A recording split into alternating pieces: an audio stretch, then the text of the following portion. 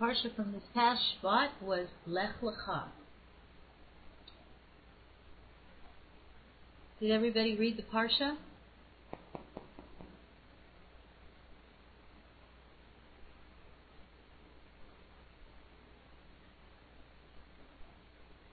Yes. Good. So, we're going to have a little test on the Parsha to see how you did, and we're going to discuss the questions. And I expect response. I expect participation in this little exercise here. Okay? What benefits did God promise Abraham if he would leave his home? This is found in the 12th chapter, the first verse.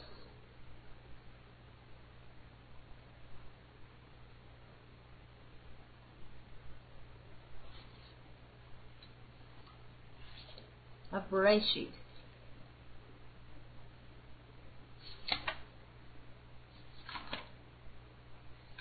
So let's just look at that.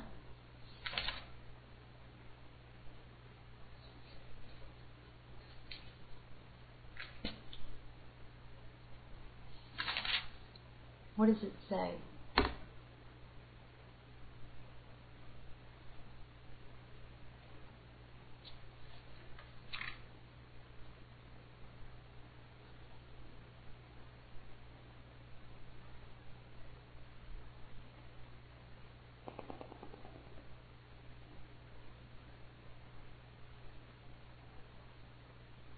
He will be a great nation.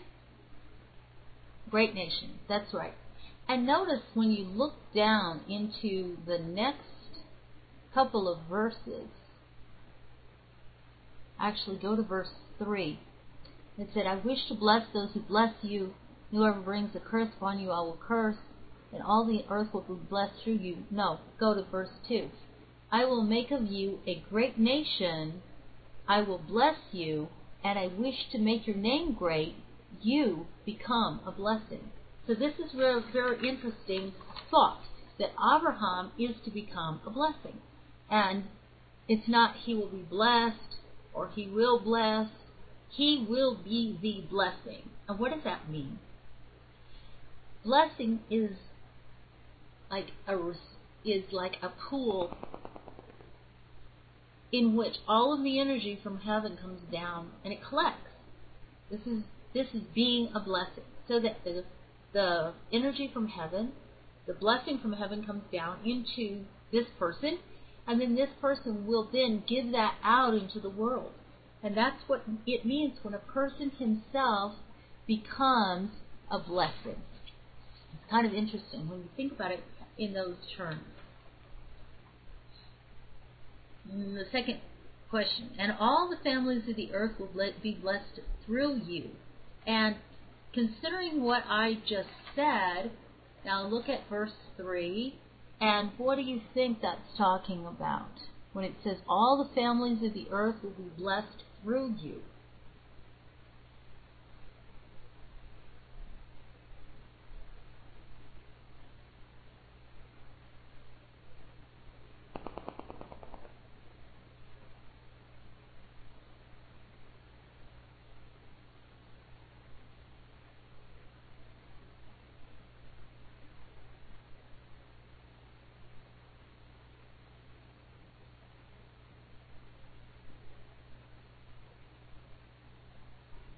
All peoples will be blessed, right?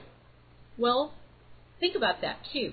From what we just talked about, that this person is a receptacle of blessing for all the people of the earth.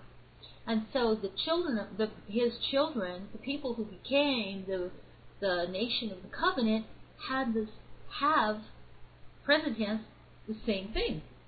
That this is a nation of blessing, a receptacle of the blessing of Hashem in the world for all people of the earth. So when you stop and you think about that, his descendants will be blessed, but also that his descendants will be blessing. And you think about that. I mean, think, when we actually rebuild the temple in Jerusalem, it is not just for the Jewish people, it's for all people of the world, right? So that all people of the earth will be able to exactly know Hashem through you, and they will be blessed through the Jewish people, because the Jewish people, like Avraham Avinu, are supposed to be blessing, not just be blessed, but be blessing for all of the world. This is the ways, and this is why we have to realize the ways of Hashem, that He does not just give a blessing to a person for him to have it for himself. Like Abraham was not made wealthy for Abraham's sake. He was made wealthy, he was blessed, but he was supposed to be the channel through which this blessing would flow into the world. And that's why it took this incredible man, it took 20 generations for him to be born. There was 10 generations to Noah. And then from Noah, it was 10 generations later, was Abraham. And so it took this 20 generations from Adam for this reincarnation of Adam to come into the world and to start fixing things, that he would be able to actually be this channel through which Hashem could bless the world. That was the plan from the beginning. So it's really interesting when we look at it in those terms. Now, the third question, who were the souls that Abraham and Sarah made? And this is in the 5th verse of the 12th chapter.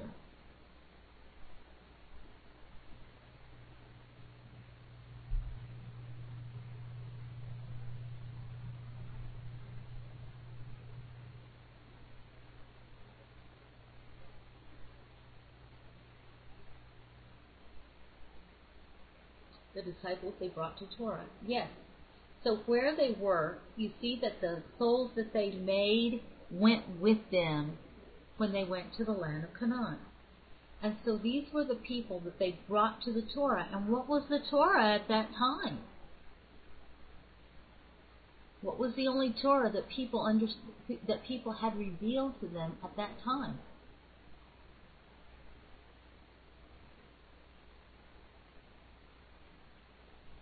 What do you think? This is before Sinai. So what do you think that was? The Noahide laws. Absolutely. And the Noahide laws, I agree with you, Russell, that it was all oral. There was nothing written down. And so I'm sure, because we have in the oral tradition, we have this idea of the academy of Shem and Aver, and what were they teaching? They had to be teaching the Noahide laws, and it was all oral. But there is an opinion that I've heard bandied around that there must have been a lot of in-depth commentary on these laws, because people would sit and learn for years. We have a midrash that says that Yaakov sat in the academy of Shem and Aver for 14 years. So what was he learning for 14 years? Couldn't have been learning 7 simple points. So, from that we can see that there was a lot to learn. And Abraham, every time he would camp someplace, would pitch a tent, so did Yitzhak, specifically for people to learn Torah. That he was constantly drawing people to learn Torah. Okay. What were the Canaanites doing in the land of Canaan when Abraham arrived? And this is found in the 6th verse.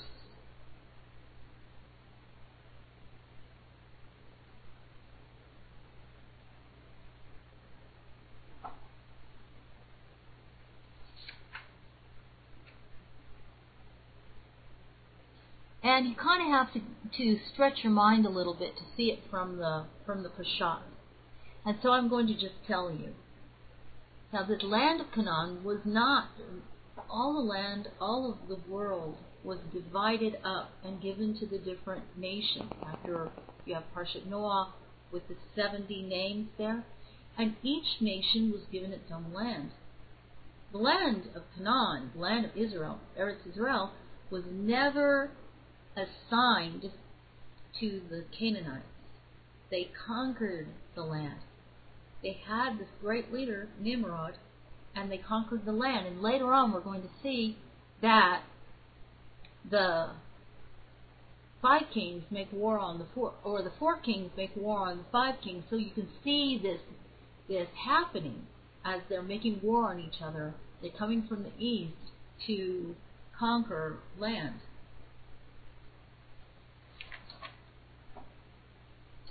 Why did Abraham build an altar at Ai, or Ai, you might have thought of it? And that's found in the 8th verse of the 12th chapter. He built an altar. It's in the 8th verse. And this is from the oral tradition. He gave orders to move on from there toward the mountains to the east of Bethel, and he pitched his tent there, having Bethel on the west and Ai on the east. Then he built an altar to God and proclaimed it in the name of God. Now, this is actually in the oral tradition, the answer, that Abraham foresaw that the Jewish people would be... Are you going to give me an answer, Russell? To pray and thanksgiving. That's usually the reason that there would be altars built. But why specifically there? What do we know about Ai? Just kind of think about that a minute.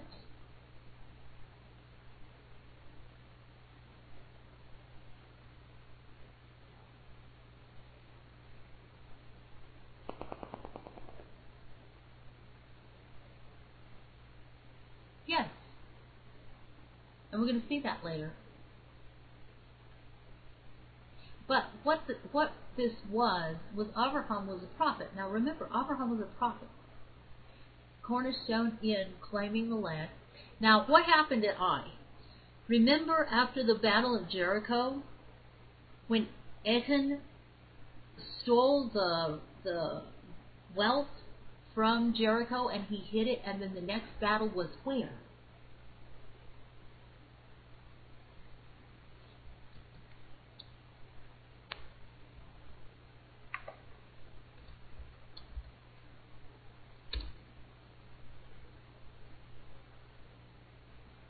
The next battle that they lost, remember?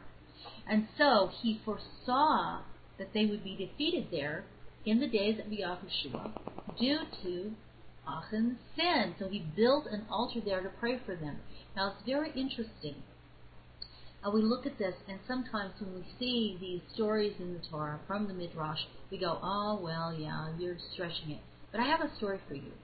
And I heard this story a few years ago in Yiddish. But it was interesting how I understood exactly what was being said. So I was very excited about that. But anyway, the story goes like this. One day, Baal Shem Tov was traveling through the area of Poland. And he got this terrible, terrible, foreboding feeling in this one place in Poland. He thought, oh, what is this? So he called a minion of men together to pray and pray and pray in this one place. And that place is known today as Auschwitz. And some people would hear that story and they would say, well then, sounds like his prayers didn't succeed. But yeah, think about it. Just like this story of Abraham praying at Ai, the people of Israel lost that battle, but what could have happened? What could have happened is that they could have been utterly defeated. There could have been the judgment against the Jewish people to the point that they could never have recovered, just like at Auschwitz. And so even though, yeah, there was going to be this tragedy, and there was going to be this battle, and the people are going to lose the battle, even so, it's not going to be utter destruction. There's going to be a mitigation of that judgment. And this, when I heard that story, I realized that this was something very, very holy. That the judgment was so harsh Who knows what it was? But it was so harsh, and he prayed, and it was mitigated, just like Abraham prayed, and they lost the battle, and people were killed, but they were not utterly defeated. And then they were able to find out the sin, and deal with that, and then come back and defeat the city of Ai. So there was mitigation of the judgment. It's a really important concept for us to grab hold of, and it's really interesting when we can see it in the Torah through the oral law, and then we can hear it in a story of one of our more modern sages, that it can mesh up.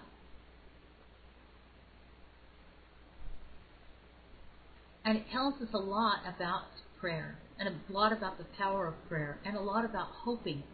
And it also tells us a lot about the expectation that we have of how the prayers are going to be answered.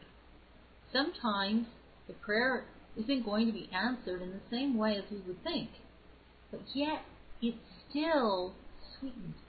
The judgment is still sweetened for us, to where it's not going to be something we can't recover from.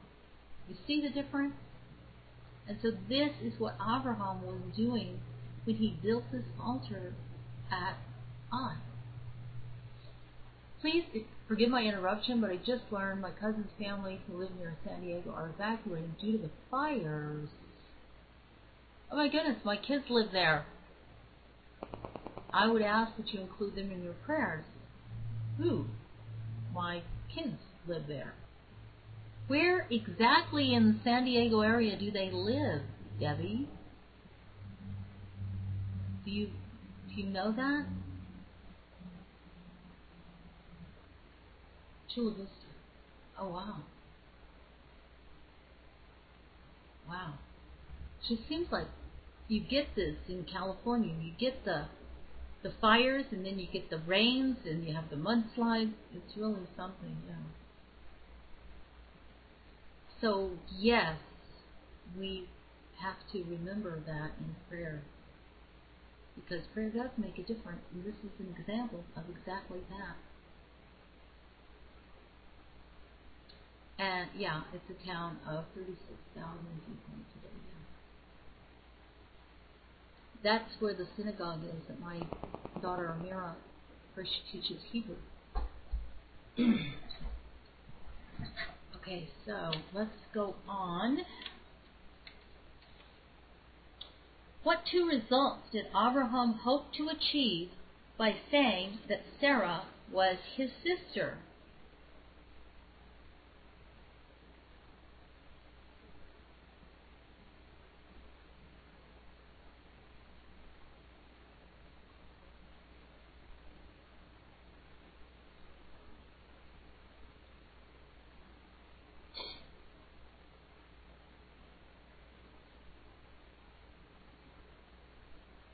Gail and Catherine, we are going through the Parsha with these questions to just lay a foundation here. You got it exactly right, Debbie. That he wouldn't be killed and that he would get presents. You're exactly right. Now, this kind of makes Abraham look a little bit superficial, and we know that's not true. So we have to be careful when we read this that we don't start thinking, God forbid, that Abraham was in any way superficial here. He understood that the Egyptians were very corrupt people. He understood that Sarah was an exceptionally beautiful woman, and remember, she was 70. Actually, yes, we're told that he did think of the presents, that he would be rewarded, that he would be. Well, let's look at the verse. It's the 13th verse of the 12th chapter. So it says, "Therefore, please say that you are my sister, in order for them to get to you through me. It may go well with me, and I will remain alive because of you." So this is an allusion to the presence, that it would go well with him. But it's a very interesting The whole story of Sarah and Abraham going to Egypt is a very interesting story in that it was divine. Did he lie in saying that she was his sister? Actually, yes. But in a way, no, because she was his niece. And so a close relative was also called sister. So it wasn't a blatant, bald-faced lie. And he was very concerned about her well-being. So he told her to also say that she was married and that he was looking over her because he didn't want them to take her. So he had her start calling him my brother before they even arrived in Egypt so that she wouldn't slip and say, my husband. And then he hid her in a box. This is the Midrash. He hid her in a box, and he got to the border where they were going to charge a tax for him to go into the country. And they realized this box is awfully heavy. What is in this box? And so he said, I'll pay whatever tariff you want, whatever tax you want, I'll pay for it. He said, well, what if it's gold? He said, I'll pay the tax for gold. And they said, but what if it's precious jewels? He said, I'll pay for diamonds, anything. And then they started getting really suspicious because he was too eager to pay them. So they said, well, what if it's something dangerous? We have to look inside. So they insisted. They looked inside, and there was Sarah, who was the most beautiful woman they had ever seen. And interestingly, that she's 70 years old at the time. I mean, think about it. This is amazing. So they argued over which one was going to get her. And they were offering him huge amounts of money, because he's a brother, right? So they offered him huge amounts of money for the privilege of having this beautiful woman. And then they finally decide that they're going to go to the Pharaoh, to solve this. And this beautiful woman must be worthy of a king. So Pharaoh took her into his house. And it's a whole story. The angel came to protect Sarah and afflicted the Pharaoh with a skin disease, a horrible, painful skin disease, so he wouldn't touch her. And every time he would come near her, the angel would whack him. And Sarah would say, hit him, hit him. And so he would whack him. And Sarah told him, I'm a married woman. You can't come to me. I'm a married woman. But he was still. And finally, it was revealed to Pharaoh that she was actually married to Abraham. Right? And so then he was very furious that Abraham had not, sure, he understood that the Egyptians were all corrupt, but after all, he was the Pharaoh. He could have confided in him, and so he was very angry at Abraham. He could have told me, at least. But he was afraid. After all of this, the angel hitting him, and him having the skin disease, and all of the people in his household suffering because of this, that he gave Abraham presents and told him, please, take your wife and get out of our country. So that whole story is a very interesting story. And we're going to see this at the very end. There is a question. When Hagar comes up, who was Hagar's father? Who was Hagar's father? She was an Egyptian, remember? Pharaoh, exactly. And so how in the world would she have become a servant in the house of Abraham and Sarah? A servant to Sarah. And it goes like this. Pharaoh said to his daughter, this righteous woman, Sarah, this beautiful, beautiful, righteous woman, Sarah, he had this respect for her. After everything that happened, He has this respect for her. He said, it would be better for you to be a servant of Sarah than to be a princess in my house.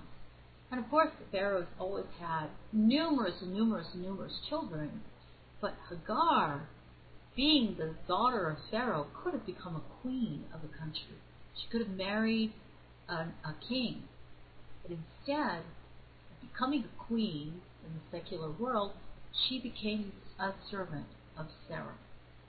So it's interesting when we look at that, we see that connection, and we see something very special about Hagar. A lot of times we want to overlook Hagar because she was this maidservant, like she was a nobody.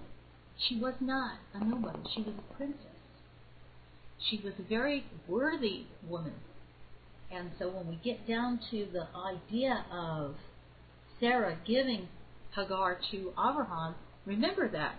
Remember, she was an extraordinarily worthy woman to become the concubine, and then later she becomes the wife of Abraham. She becomes the wife of Abraham, remember this, with a new name after Sarah's death. Later in the story, yes, she goes by the name Keturah, and this is after she's sent away and Sarah has died.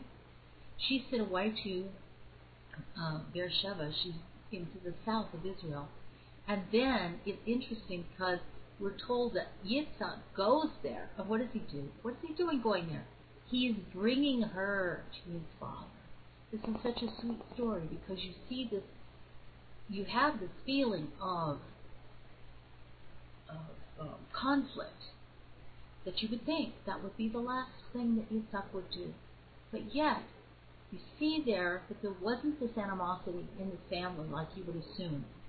And it's Yitzhak himself who goes down and he gets Hagar and he brings her to his father. And she's known then as Keturah. I love that story because it's so extraordinary. Why did Abraham's shepherds rebuke Lot? In Hebrew it's Lot's shepherds.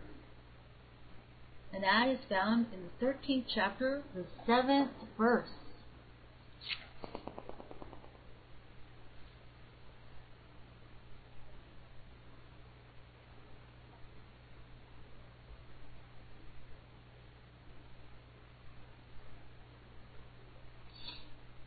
I gave the pasture some water. Yeah, that's kind of it.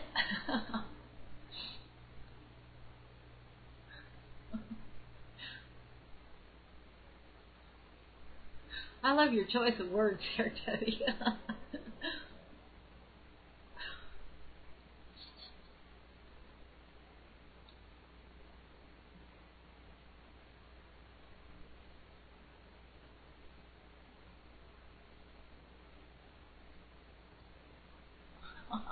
Always so smart aleck. They were grazing on land that didn't belong to them. And that's true. That's it.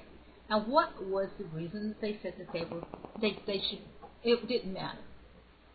Because they knew that Hashem had promised the whole of the land to Abraham. And so Abraham didn't have any children. And they're arguing, well, our master, Lot, is going to be the heir of Abraham anyway. And so there it will belong to him anyway. So there are two things that we see in here. One thing is that they're grazing on land that didn't belong to them because it was still the land that belonged to the Canaanites. Abraham hadn't taken possession of this land, but even if he had, even if it was Abraham's land, then what is Lot doing? He's stealing from Abraham because Abraham is still alive. You can't say, I'm taking my inheritance now. You can't do that.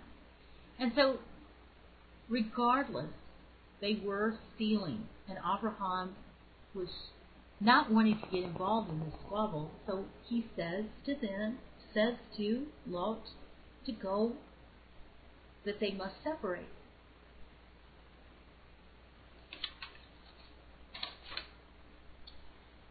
Now, who was Amraphel and why was he called that? That is found in 14th chapter, verse 1.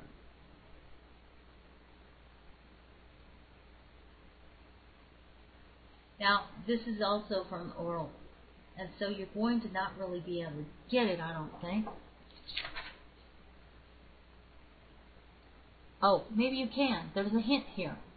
The days of Amraphel, king of Shinar.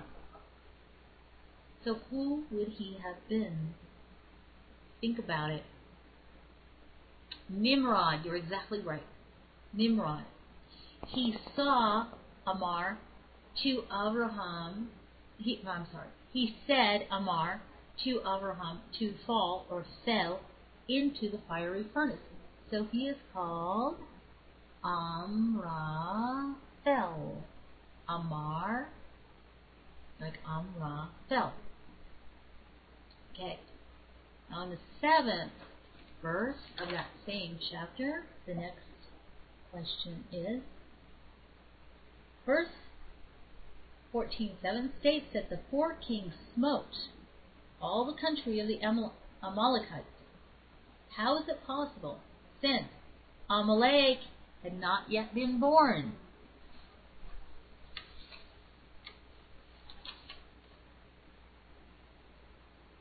That's in the 7th verse of the same chapter. Now this is also something that it's kind of obvious. He hadn't been born yet, but the Torah uses the name that the place would bear in the future. So it's just letting you know this is the area where Amalek would be. Okay.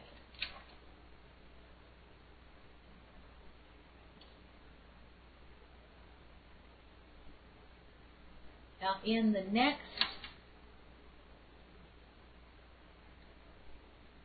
question is, the answer is found in the 13, it's about 14 verse 13. Why did the Palit tell Abraham of Lot's capture? And who was that? The Palit, the one who told Abraham, went to tell Abraham, this is in the oral, you might not know, just I want to see if you know. Who told Abraham that Lot had been captured?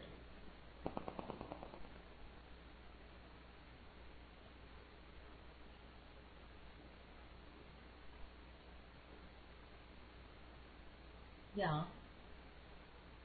It was Og, the giant Og, who became the king of Bashan. And the reason he told Abraham was because he wanted him to go to battle and be killed so that he could marry Sarah.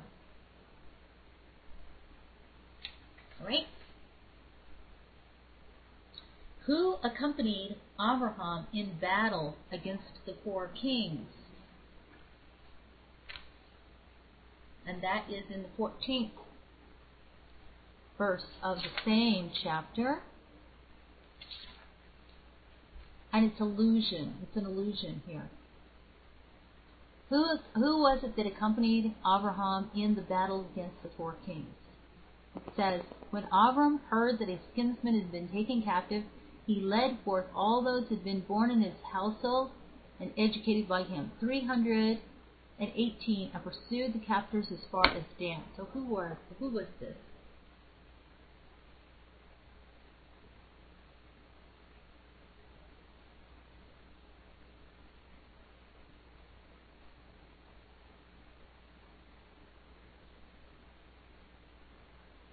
Well, there are a couple of opinions about this.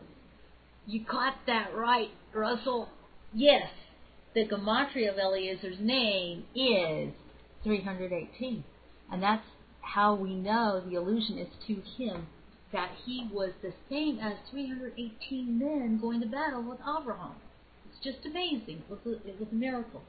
And Eliezer is a really interesting person, too, who was also a Canaanite.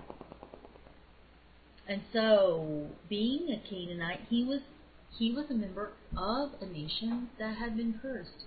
That Canaan was cursed by Noah, and so Eliezer is a member of this nation, but yet he is like this jewel, this spark in the rough here.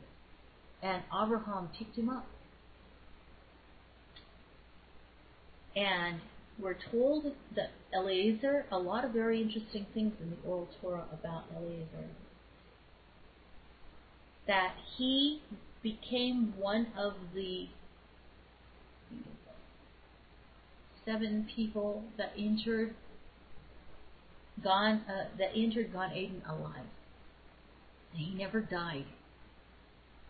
And the reason was because when he went to get Rebecca for Yitzhak, Yitzhak had the thought that maybe something happened between him and Rivka, and because he just had the thought, Hashem gave, because Eliezer was this very righteous man, gave him the merit of entering Gan Eden alive.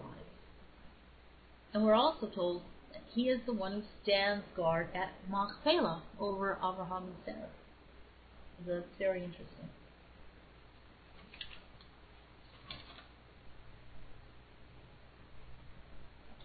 Why couldn't Abraham chase the 4 kings past Dan? Now this is going to be a territory where Dan is going to, just like the question about Amalek, this is the territory where Dan will be. So why, when he was chasing the 4 kings, why could he not chase them past the territory of Dan? Now it says he pursued the captives as far as Dan. So this is going to be kind of a tricky question, but think about it. Think about Dan into the future. What happened there? When you're reading Torah, you can kind of see these allusions, even in the Peshat. And you'll see allusions to something in the future.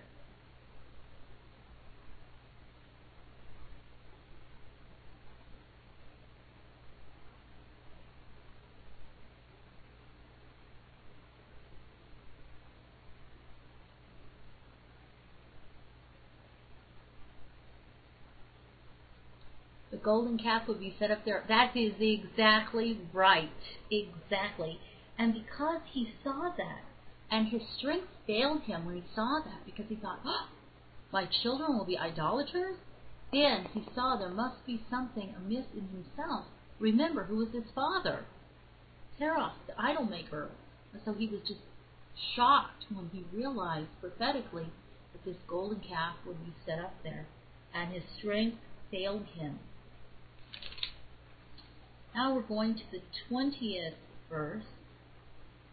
Why did Abraham give Maaser specifically to Melchizedek?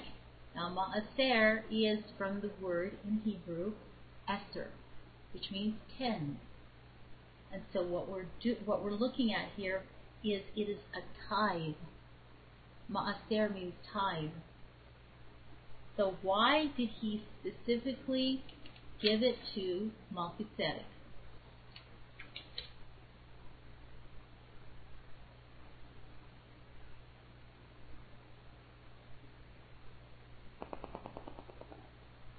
Melchizedek means Zedek is righteous, and Melchizedek is king. So it was the righteous king.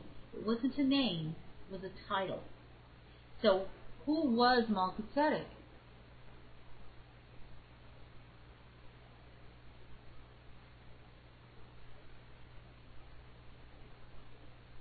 He was the king of Salem, which would become Yerushalayim. Yeah, and he was Shem, that's right, it was Shem. And he was called the priest of the Most High God, which is in Hebrew El Elyon. And so because he was the only Kohen of the time, this was the reason he was the only Kohen, the only priest of Shem. This was the reason that it was to him that Abraham gave his tithes.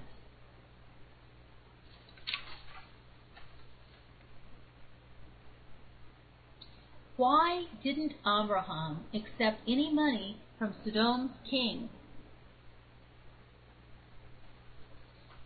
Tithe given as a foretelling of the law to give the tithe. Right. Why did not Abraham not accept any money from Sodom's king?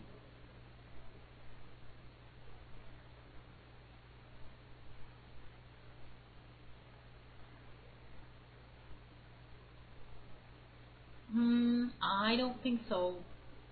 I don't think that's quite it. Abraham, we're talking about Abraham. He did not want to accept anything from Sodom's king. He didn't want any question that his riches were a result of exactly. He did not want the king of Sodom saying, I made Abraham wealthy. Yeah, and you could say it that way too, that it was defiled because Sodom was so corrupt.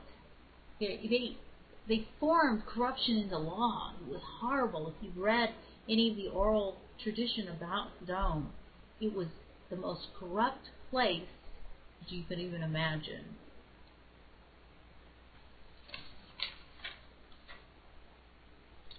Okay.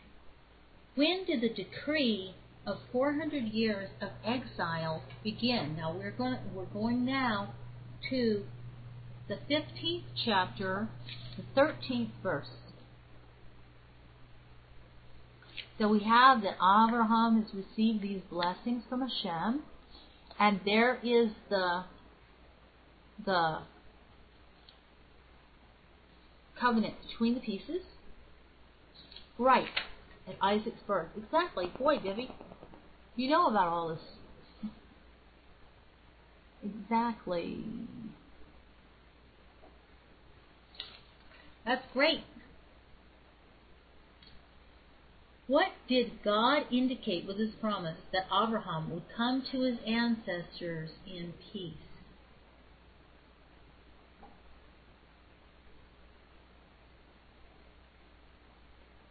And you'll find that in the 15th verse of that same chapter. But you shall go to your fathers in peace. You shall be buried in a good old age. What was he indicating by that?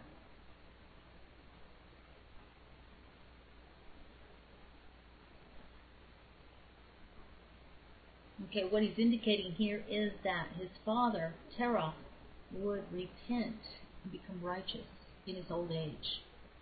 Remember, Abraham left his father in Haran before his father died. His father didn't die for years after Abraham left.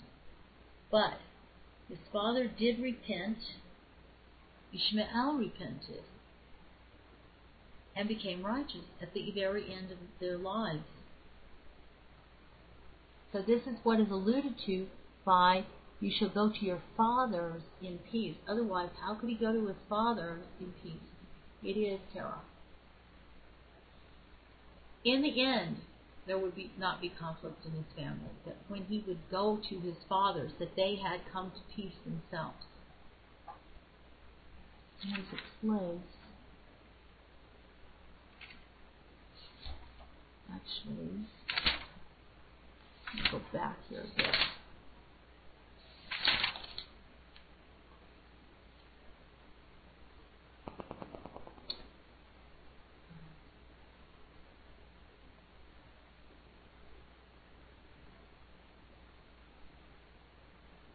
Now here in the 11th chapter, in the 27th verse, where it says, these are the descendants of Terah.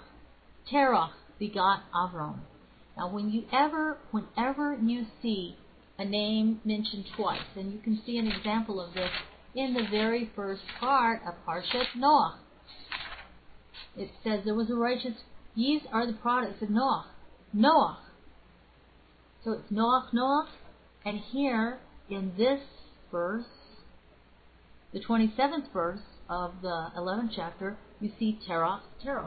So when you see the name mentioned twice, like Abraham, Terah, Noach, you know that this is a righteous person. So at the end of his life, while he's an idol maker, of course, he's not righteous.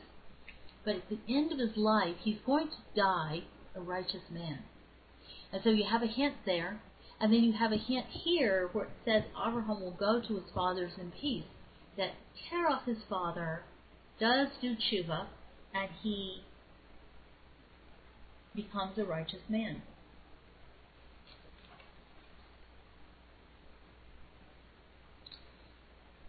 How did God fulfill his promise that Abraham would be buried in a good old age?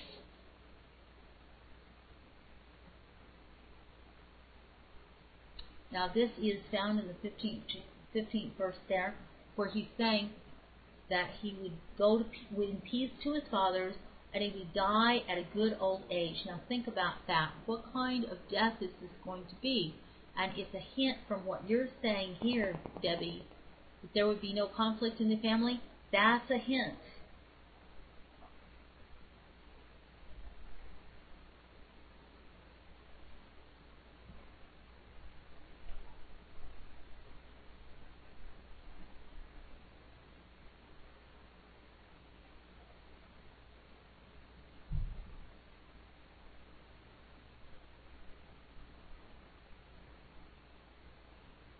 He lived until his family was rejoined.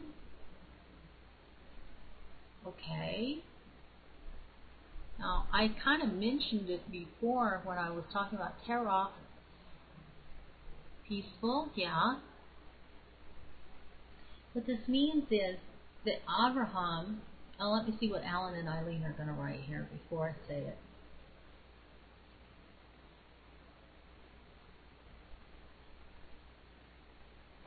So if the father is going to die in peace, what does he want to see? What is he going to want to see?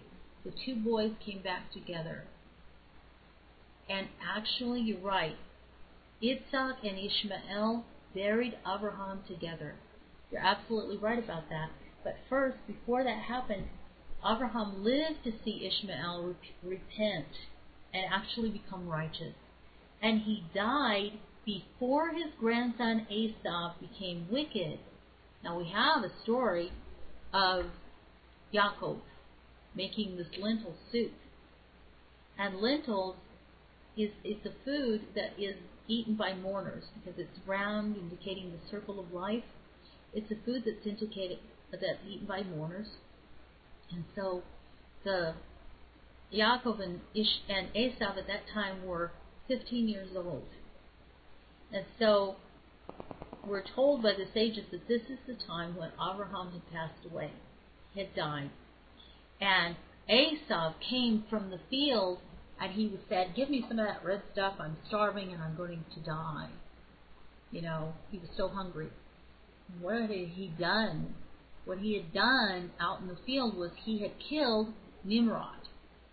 And he had taken his coat, this is from the oral Torah, that he had taken the garment of Adam that Nimrod had had, and this is how Esau came to own it. And so he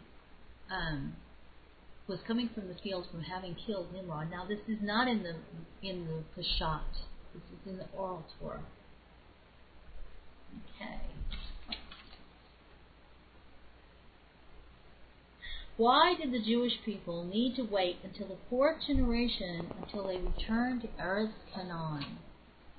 Now remember when it says 400 years, the fourth generation, when Abraham was given this promise, we find this in chapter 15, verse 16, and it's straight here. The 16th verse in the 15th chapter. It's straight here.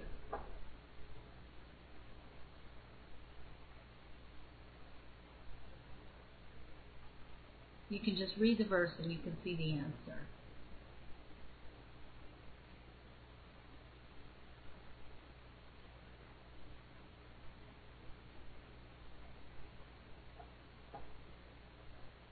And that's the reason I'm not going to tell you the answer, because you can read the verse and you can see the answer. That's 15, verse 16.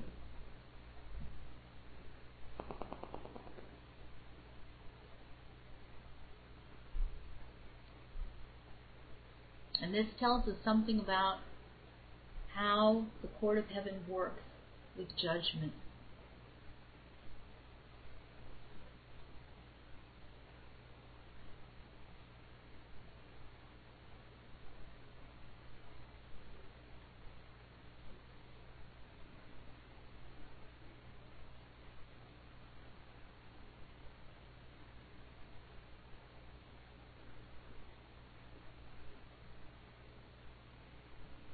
The iniquity of the Amorite shall not yet be full until then. And that is exactly correct.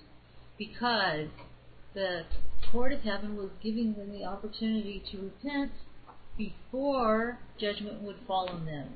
And that's how it works. Hashem does not pass judgment or the punishment of the judgment until people have sufficient time for repentance. And that applied also to the Amorites. So he waited until the fourth generation for the people of Israel to come, because the people of Israel were going to be the axe in God's hand. Okay. Our very last question. Why did Abraham fall on his face when God appeared to him? And that's found, that he fell on his face, is found in the 17th chapter, in the 3rd verse.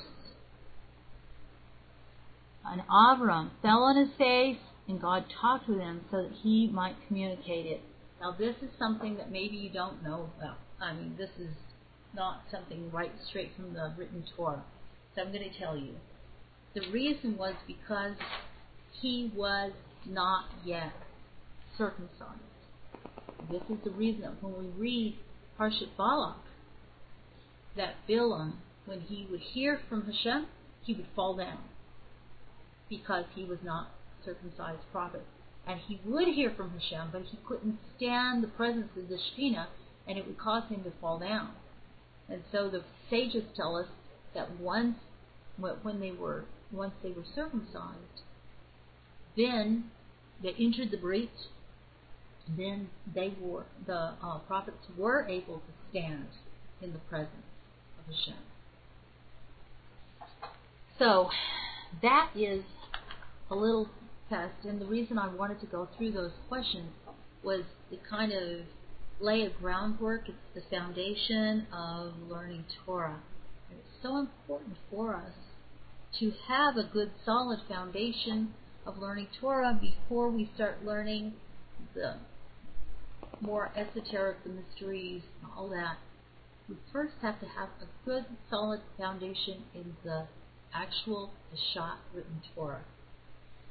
So tomorrow night we're going to go into the Parsha and go into some of the more mysterious parts of it, the codes, the secrets that are within the Parsha. It's going to be healing in the Parsha. Are there any questions before we go? Before we end the class?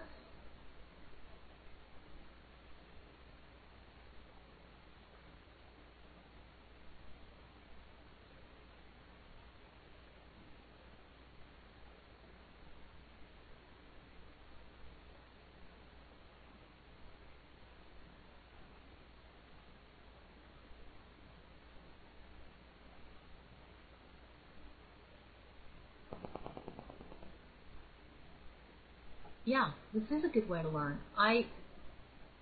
This is what Yoel is doing a couple of nights with the different classes, and it is a good way to learn with these kind of questions. Judgment is delayed until sufficient time has passed to repent. Does each soul have the 400 years that are mentioned here? No. It's different for every soul. And we have to remember that this 400 years was a period of judgment on the Amorites. It was specifically for them. Now you can really get a picture of the courts of heaven and how that works if you read the book of Daniel. That each one of those exiles was a certain number of years. And when people were in the exile from Babylon, from Babel, and then into Persia, the number of years was going to be 70 years. A specific number of years for a reason. Every single time there is a judgment, there's a number of years that is given for that judgment. There's a specific reason for that period of time, whether we understand it or not. There's a specific reason.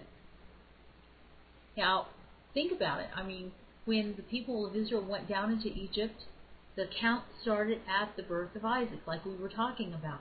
But their actual slavery did not start until Levi, the last of the brothers, had passed away.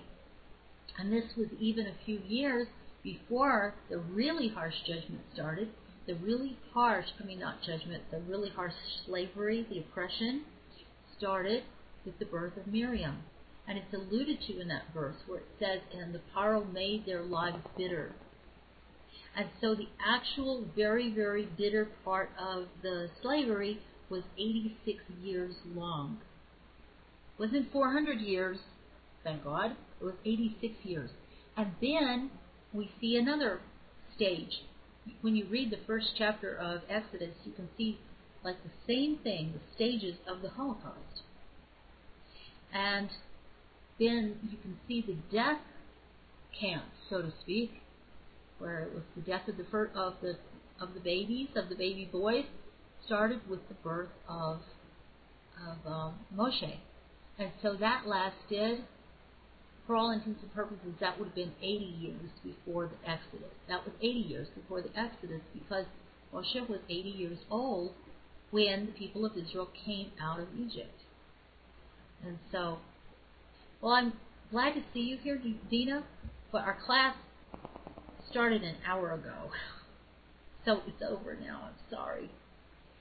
So tomorrow night, though, remember that the class starts at 7 o'clock Central Time. We're going to have healing in the Parsha, 7 o'clock Central Time. Almost all of you are Central Time except Alan and Eileen. And it's 6 o'clock Mountain Time, where I am. With the snow on the mountains, it starts at 6 o'clock. So thank you for being here. I'm looking forward to seeing everybody tomorrow night at 6 o'clock Mountain Time, 7 o'clock Central Time, and we're going to go into more depth into the Parsha.